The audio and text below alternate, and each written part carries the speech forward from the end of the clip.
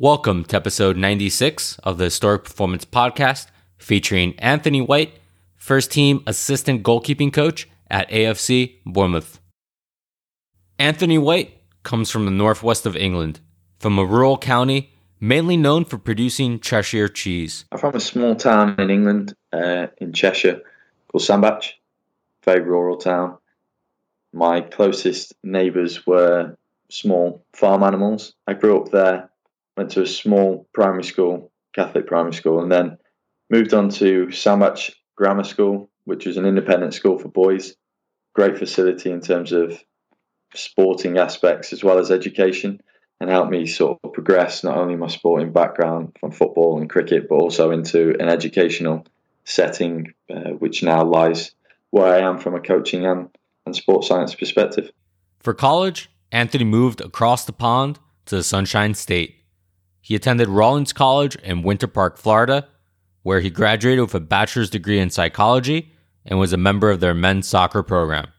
He left Rollins with a dream, and that dream was to be a goalkeeping coach in professional football. A dream that he fulfilled in December of 2013 when he became the youngest goalkeeping coach in English professional football, working at Oldham Athletic at the tender age of 22. Following nearly 3 years at Oldham Athletic, he was hired at AFC Bournemouth as both the first team assistant goalkeeping coach and goalkeeper-specific sports scientist. For those that don't know Bournemouth, I asked Anthony to tell me something that only a true insider would know about the town. Bournemouth's a lovely place, to be honest. It's somewhere that I'd never been to up until this past 12 months. It's right on the coast, currently about 4.5 hours away from up north where I'm originally from. Small, very small, becoming modern, and a lot of people usually associate the area with older people that come to retire. In actual fact, it's not. It's an area where students are now starting to come, investors are starting to come, and I think that's partly down to the fact of the success within the area from the football environment. Bournemouth as a club has progressed, and I think the town is slowly starting to do that as well. Indeed, AFC Bournemouth has progressed tremendously. Things looked fairly bleak at the beginning of the 2008-2009 season, with the team's future in the Football League in doubt following a 17-point penalty for failing to follow the Football League's insolvency rules. It was during the middle of that season, with the club still 10 points adrift and at the bottom of the table, that former player Eddie Howe took over as manager, becoming the youngest manager in the Football League at the age of 31. And that season, they engineered a great escape. Since then, they have been able to climb up the ladder, going from League 2 to League 1, from League 1 to the Championship, winning the Championship in the 2014-2015 season, and winning promotion to the Premier League for the first time ever in the club's history, which is where they have found themselves for the past couple of seasons, ending up last season at a very respectable 9th place. Since joining the Premier League, AFC Bournemouth has invested heavily in its sports science department, which leads us to today's conversation with Anthony White, who is doing some unique and groundbreaking research trying to understand and quantify the physiological demands placed on goalkeepers. Enjoy the conversation.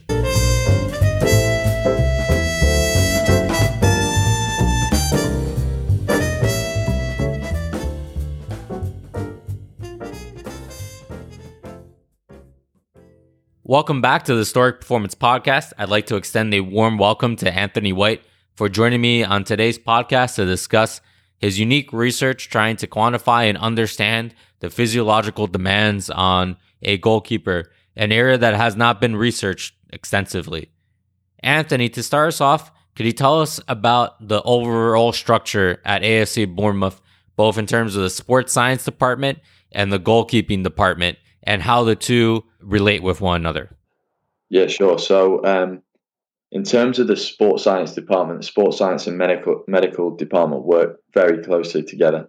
You have Dan Hodges, who's head of sports science, and underneath him you have a very, very good S&C coach called Ben Donachie, who works alongside Sean, who's also the data scientist, and you also have Phil, who's an under-21 sports scientist, among a lot of other interns that we have structured in place.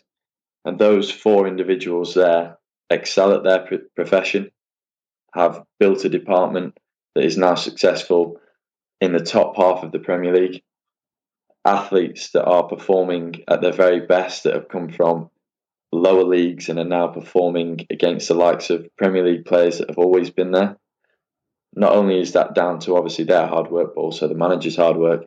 And that ties in with the medical department that is growing at a rapid rate daily, weekly, and yearly. You know, the staff members that they're recruiting are highly qualified, highly motivated, and the knowledge that they have is exceptional within the Premier League. We have a doctor who's worked for South African rugby before. We have a physio who's come through the ranks at the football club, worked in the lower leagues, you know, of League Two, League One, and now becomes as head of physio, the head physio within the department. And we've got other younger members of staff within the physio department that have their own specialities within that department and are placing that emphasis into the club in order to obviously aid the department, but primarily to aid the athletes and their performance. And then obviously, if you look at our goalkeeping department, again, it's very unique. I sort of cross between the sports science and the coaching department, with the majority of where I have my stronghold is obviously in the goalkeeping department, because that's where I'm based. But obviously my knowledge comes from both the sports science and coaching aspect. With the goalkeeping department, again, it's very unique because we have a first team head of goalkeeping, Neil Moss, who's played a vast amount of games in the professional setting, including many seasons in the Premier League. I assist him from both a sports science perspective and also a coaching perspective. Within that first team setup, we also have a goalkeeping analyst who looks at all of the goalkeeping analysis, training reports, match coding, training coding, you name it. And he offers that from a first team perspective, 21's perspective, and also links into the academy as well. And then when you look, within the goalkeeping setup further down, we have an under-21s goalkeeping coach who is Gareth Stewart, who has been a professional again for many years, many hundreds of league games played, and a former player of AFC Bournemouth, just like Neil Moss. And then we have another goalkeeping coach who oversees the under-18s into the academy, who has played at a high level as well, and sort of aids in our development from the under-9s all the way through to the under-18s. Anthony, at AFC Bournemouth, every goalkeeper is wearing the G5 unit. What spurred you to make sure that each goalkeeper was wearing GPS? What questions did you initially want to answer as a coaching and sports science staff? Yeah, well, initially the units were brought in, only 3 of them, prior to my arrival at the club, by Dan Hodges, head of sports science. And I think initially what he wanted to get is an understanding of goalkeeping load. And then obviously I was brought in the summer. It became apparent that, we were monitoring 3 or 4 goalkeepers, and yet we were maybe neglecting another 4, 5, 6, 7, or even 8 goalkeepers within the setup that we could actually gain useful information from, not only as a club, but from an individual perspective. And that meant that head of sports science and head of goalkeeping, Neil Moss, sort of came together and sort of said, well, there's a real need here for more units, more data collection, a greater understanding of the actual athletes that we have here. And then that could have an ongoing effect in terms of what we actually replicate on field, the uses off the field, and how we use the data from a sports science and analysis perspective. What have you learned from the data collected about the demands of being a goalkeeper at AFC Bournemouth? So the data that we obviously have collected has been quite substantial. We have a large amount of data from training now. You could look at it 16, 17, 1800 pieces of individual data. We've got over 100 records of game data now from the Premier League all the way down to the Evo Stick South. And what that's doing now is allowing us to understand the needs of the goalkeeper specifically from a week-to-week basis, but it's also allowing us to understand where their most intense periods are within a week, what certain sessions have an effect on the goalkeeper's week or have an effect on, the goalkeeper in terms of the next day or a game day. And it also allows us to look at game data values and almost understand whether that is a wasted day in terms of physical outputs, in comparison to training days, and whether there's another stimulus that we can include there in order to give the goalkeeper as much attention and as much focus as possible for that individual athlete. From a physical perspective, typically the game day is seen as the day where players are subjected to the most amount of load, and this is talking about field-based players. Is it the same with goalkeepers? No. So when we look back at the data, we're looking at it from a physical perspective, whereby goalkeepers can undertake 20% of their actual outputs in terms of number of dives, just within a game setting. Distance is greater than what we would normally find within a training setting in comparison to games, and that's simply because of the forward, backwards movements that occur. And again, that will differ from game to game depending on the team that we play, the possession that we have, the type of style of football that the opposition will play, and the league. But what we find is that game day is substantially less, and therefore, for our understanding in terms of our weekly cycle or our weekly load, it's really important that we attribute the workload that they're getting in training to the needs of the technical demands, because obviously when they go into a game setting, the technical details are one or two aspects and can occur in a very minimal time period. You're talking a second or 2 seconds. And if they haven't prepared for them throughout the week, you're potentially at a disadvantage when you go into a game setting. So it's really important that obviously the load that's accrued during the week is of quality and not quantity, and has an influence on a game setting, but also from a physical output doesn't fatigue the athlete for those 1 or 2 instances within a game setting.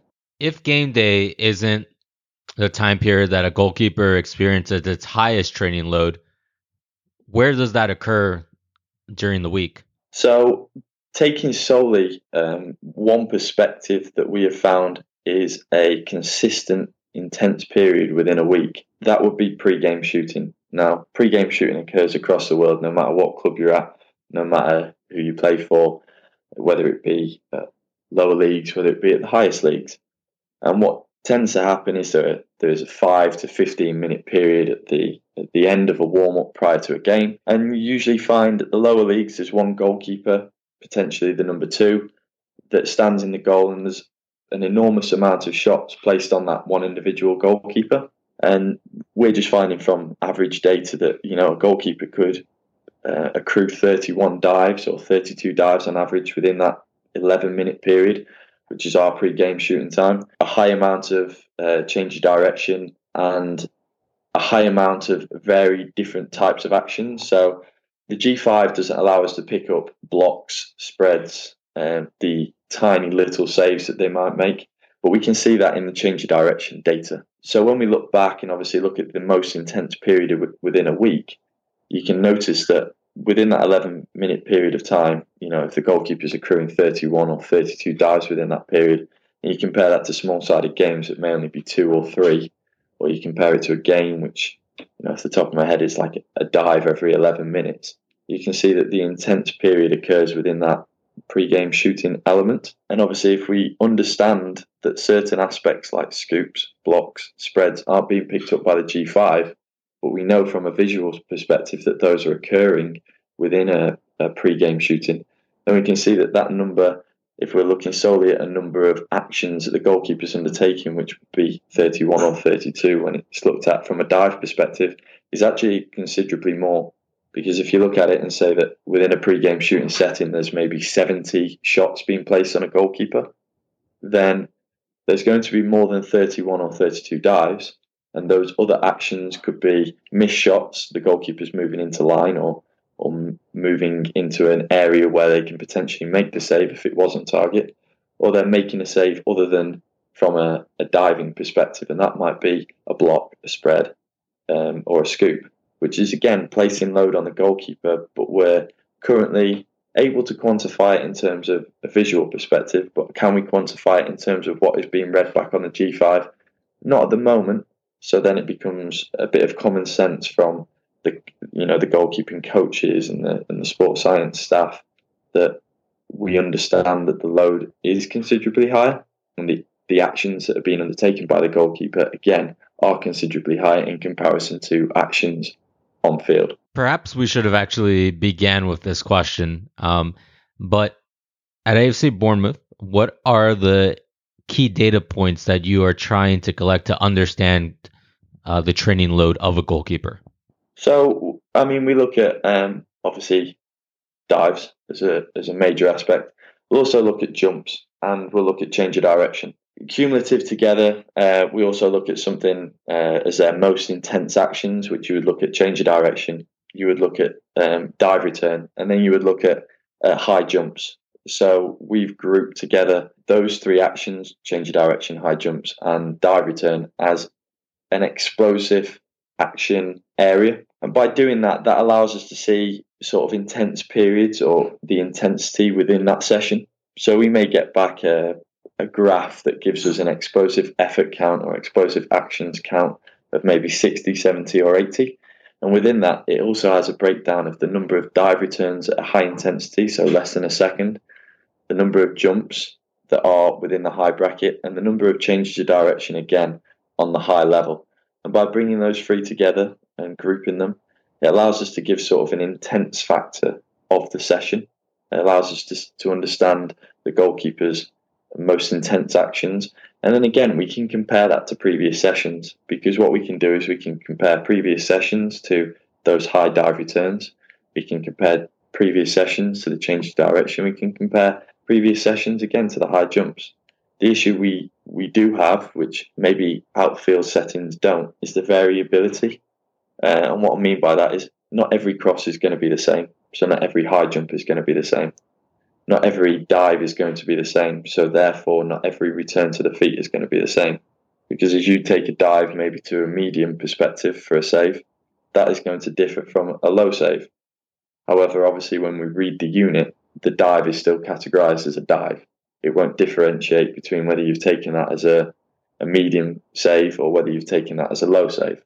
So it then becomes us again understanding the data from a sports science perspective, but also from a coaching perspective, understanding whether that session has varied from the previous session.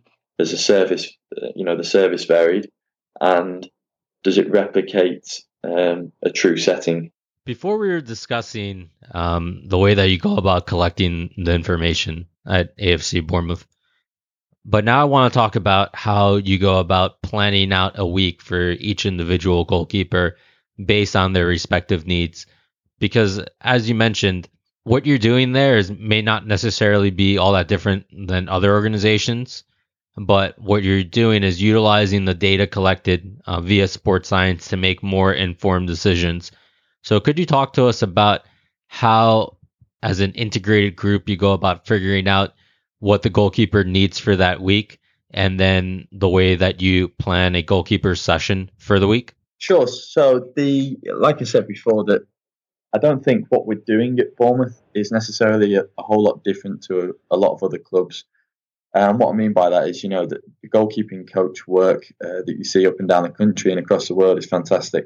So we're not trying to reinvent the wheel from that perspective, but what we are trying to do is we're trying to use every ounce of detail that we get back, whether it be from an analysis perspective or whether it be from a sports science perspective, from GPS readings or readings from the gym, to sort of inform us as to how to get the best out of our goalkeepers and how to increase their performance levels from every single aspect.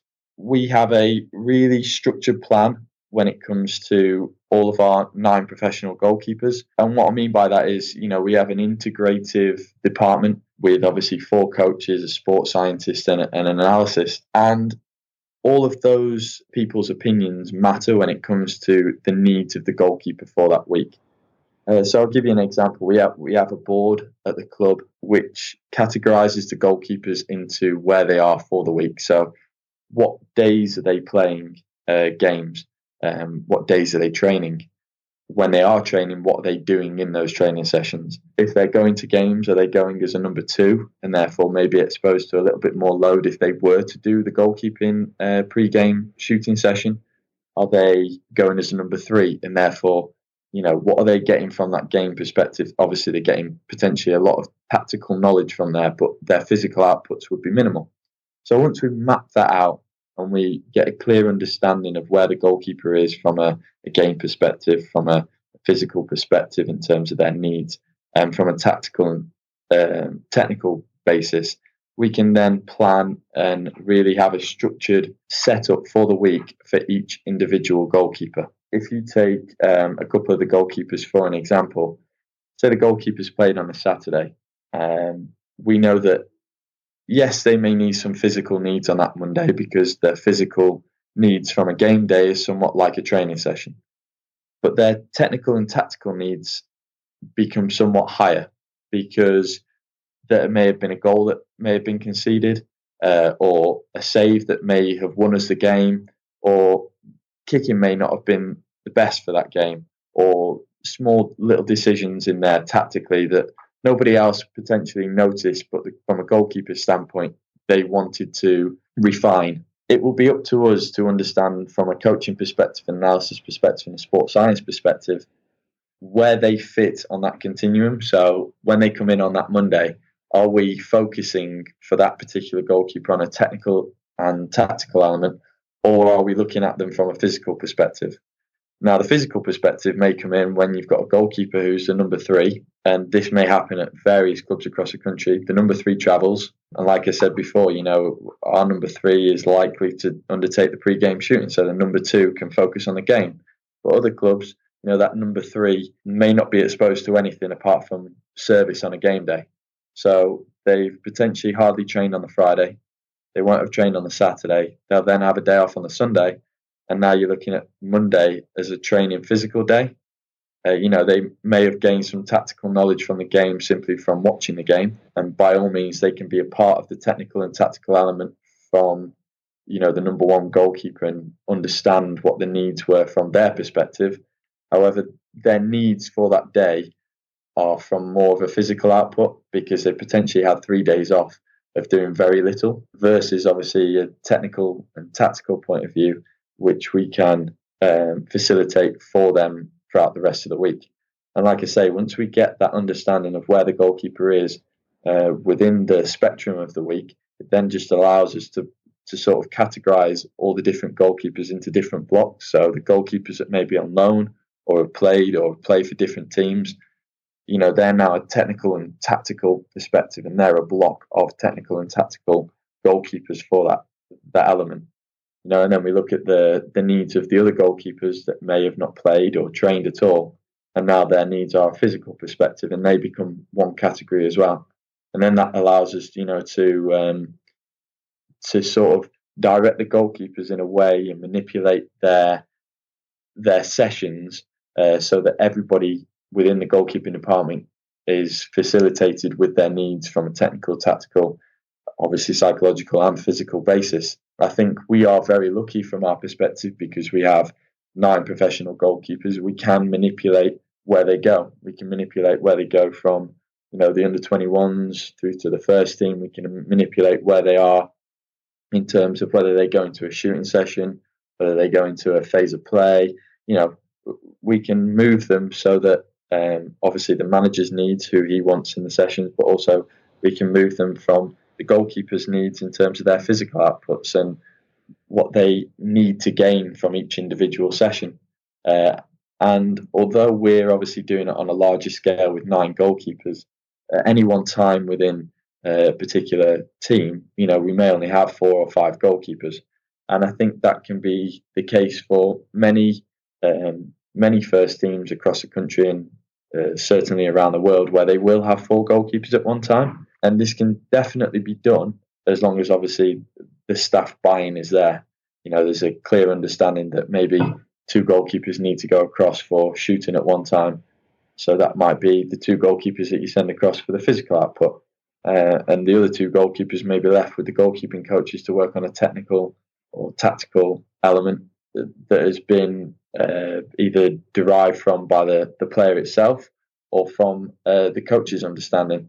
And together, obviously, the staff working all together, but more importantly, the players and coaches working together, it becomes a greater understanding of the physical And obviously, like I spoke about, technical and tactical needs of that goalkeeper, but also where they fit in terms of the week and how we can manipulate them. When it comes to figuring out whether that individual is going to be focused on technical, tactical, or physical, would you have an example, either hypothetically or something that has occurred for the club, where as a performance analyst staff and coaching staff and sports science, you have all looked at one particular goalkeeper and perhaps figured out that he needs a particular refinement in a certain area, and then how you have gone about it in that particular example? Yeah, sure. So we've got an example of a goalkeeper that undertakes trigger movements prior to the shot being delivered or prior to the serve being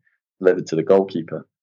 And, everybody has their own individual ways to get set. They have their own individual ways of, or their movement patterns towards the ball.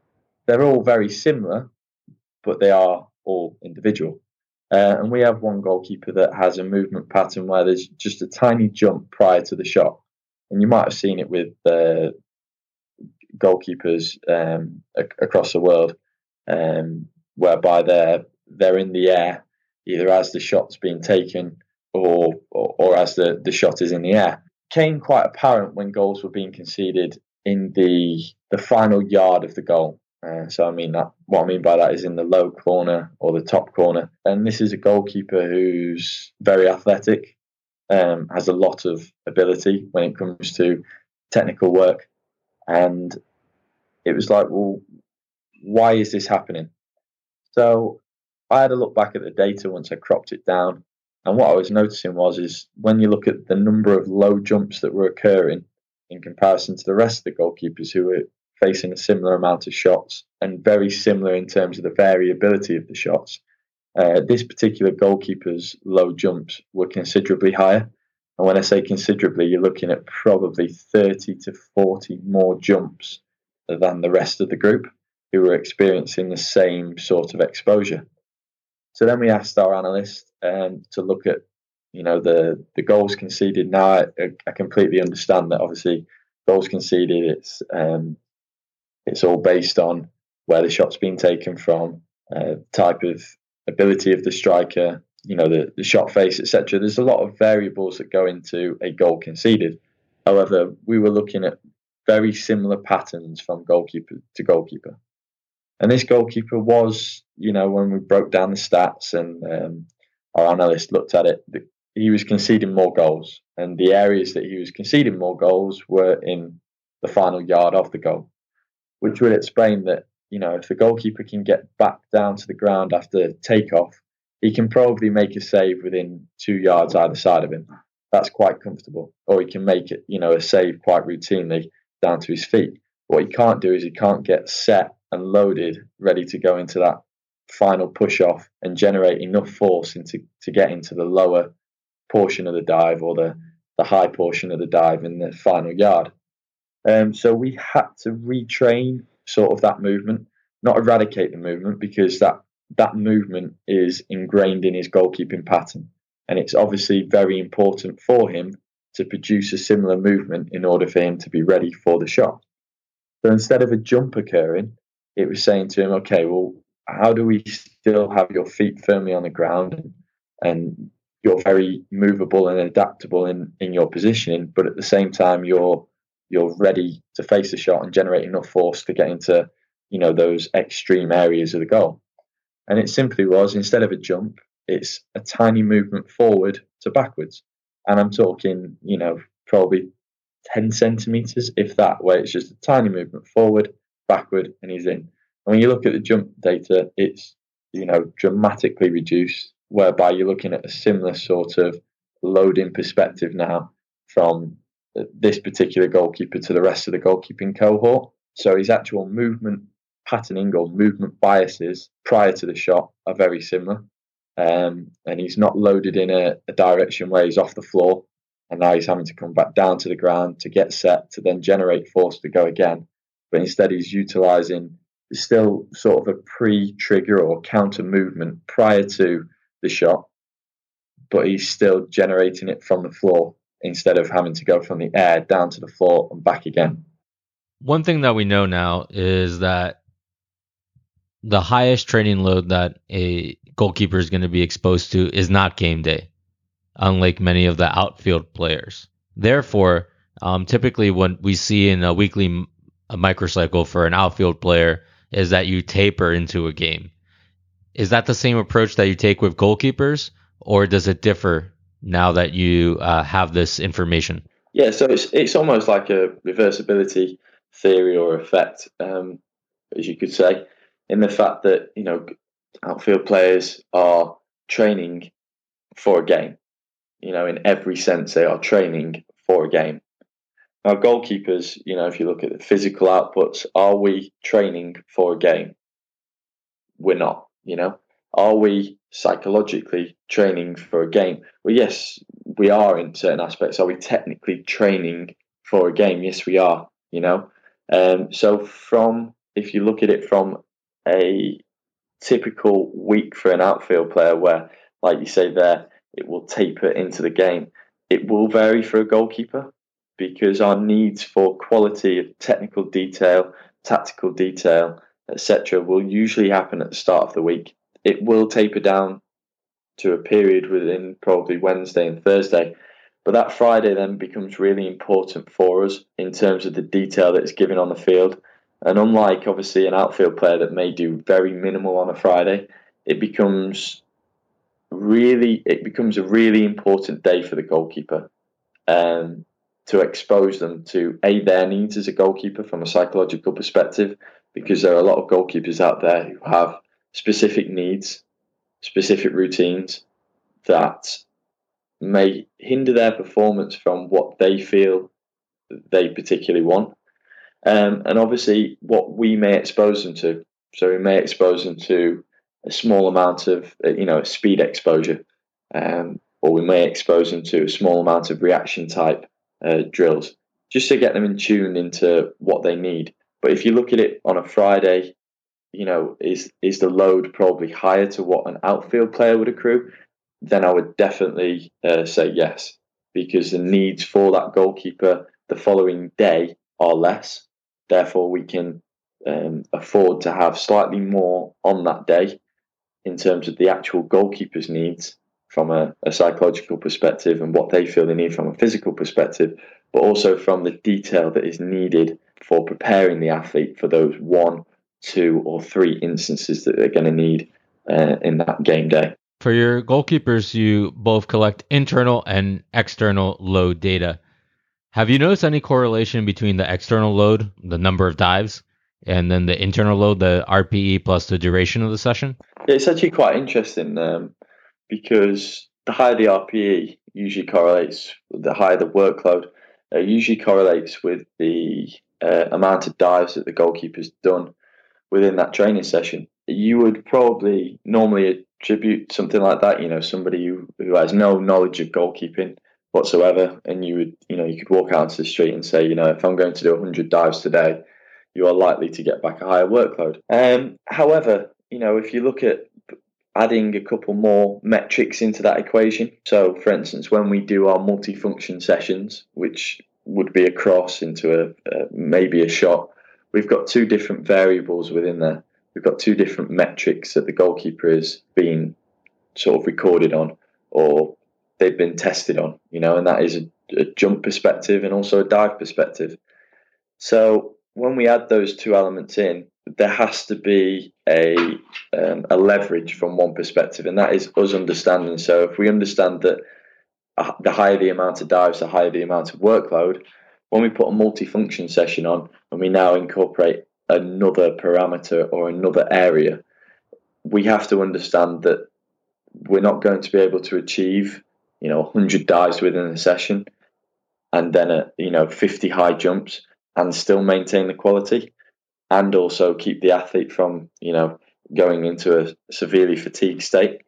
So it's us as sports science and coaching together coming to a correct session design that understands that if we are attributing one particular parameter as dives as a main sort of source of workload, how do we now come to a conclusion for a practice design where you are adding different elements in, such as jumps or such as passing, and keeping the balance between the number of jumps, number of passes, and number of shots, so that the athlete isn't being overloaded in one particular stimulus and therefore obviously becoming to a fatigue state. So far, we've been talking about some of the data points that you've collected, but we haven't talked specifically about the integration of that. So integration into coaching delivery. And in particular, there is an interesting case study or interesting example that you informed me about last week when we had a quick Skype session. And one of them was regarding a goalkeeper that had a technical issue in that there was a left to right dive imbalance. Could you discuss how you utilized the information gathered from the GPS along with the video gathered by the performance analyst to figure out what the technical issue was and what was occurring? No problem. So we had a goalkeeper, an exceptional goalkeeper in actual fact, whose skills in goalkeeping have got him to where he is. And we always knew that on the left-hand side there were potentials for improvement, should we say, but we never knew to what degree that could occur, and we never knew to what degree the differences were between his right and left. So the data obviously allows us to collect number of dives left and number of dives right. And what we were finding when we were looking at weekly data points was that there was a vast difference between the number of dives to this goalkeeper's left-hand side and the number of dives to his right-hand side. And you're talking 40 dives to his left-hand side in a week and 110 dives to his other side in a week. Initially, me and Neil Moss were looking at this data and going, okay, we know that there's a slight issue here with his left-hand side. Let's have a look at it more in a technical detail. And then we used the analyst, and we got all of the footage from the goalkeeping sessions. We got all of the footage from the outfield sessions, and we came together and understood that more goals were being conceded on the left-hand side. And not only that, the goalkeeper is choosing to move more in a negative position than they were in a positive position, and tending to use a different technique other than a dive to make the save.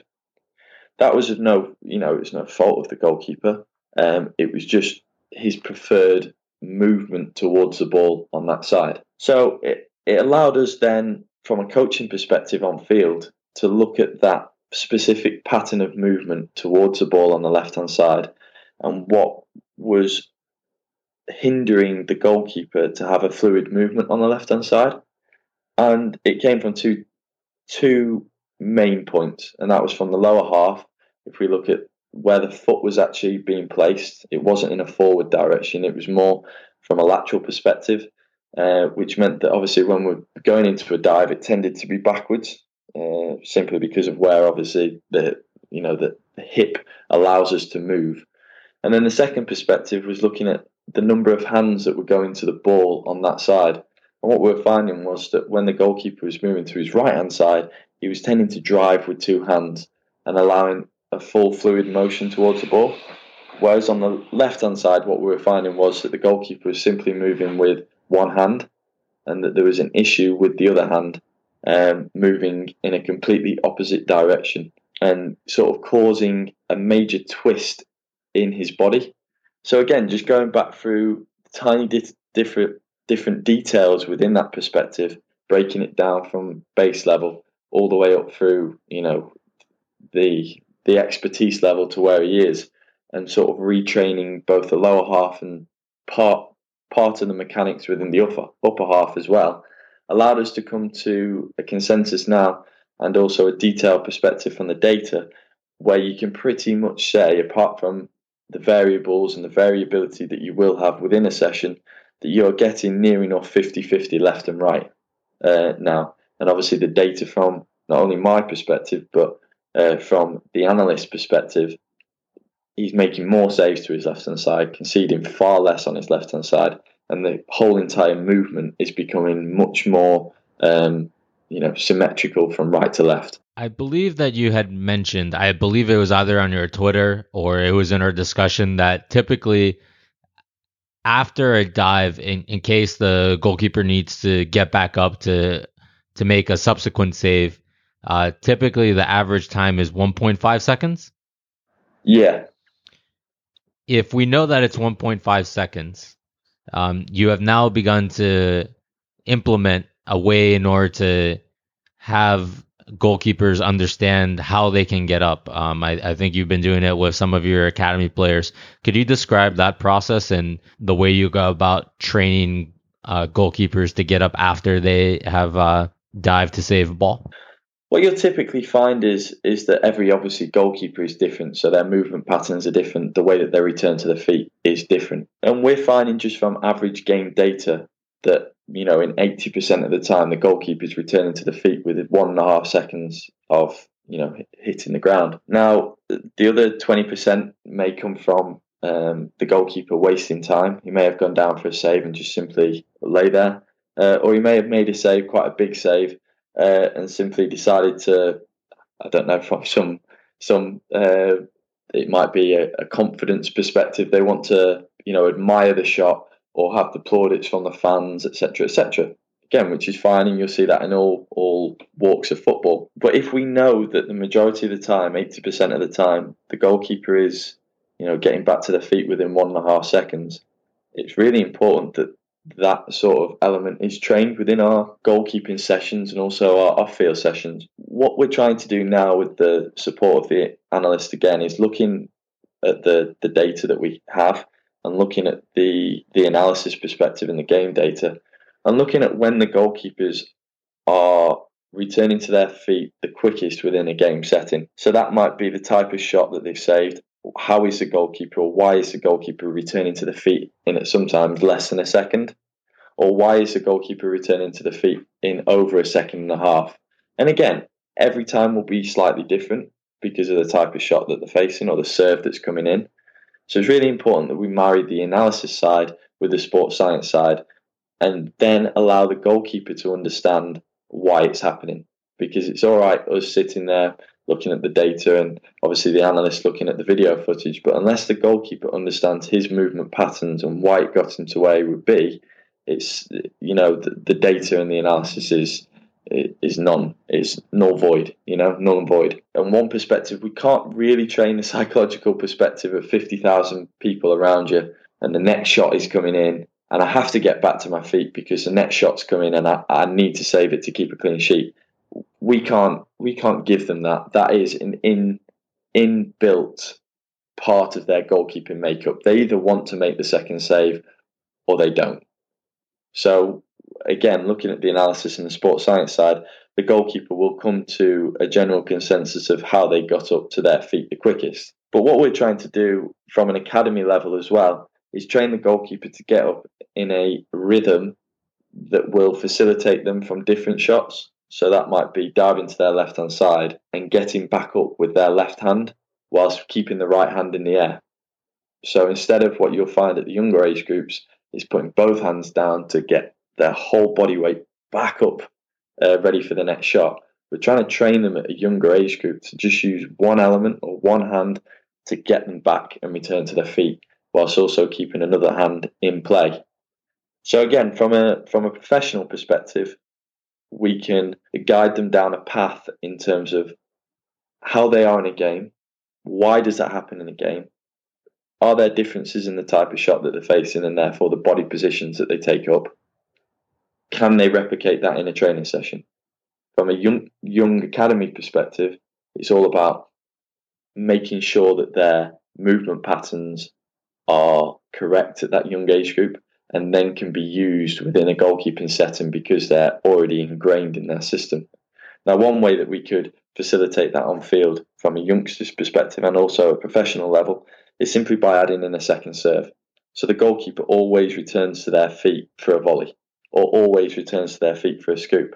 No matter where the ball has gone, if they dive to the right hand side or dive to the left or whatever it might be, there's always another stimulus coming in. So the goalkeeper always has to get back to the feet. And then again, you train in that response of I've gone down for a dive or I've gone down for a save and now have to come back because I know something else is coming into my field of vision or that I have to react to. Anthony, now that you have all of these data points, what areas do you want to further explore, both as a goalkeeping department and sports science department at AFC Bournemouth? I think from a sports science and goalkeeping department together, I think it's really important that what you'll see from an outfield perspective, you'll see a lot of drill libraries occurring.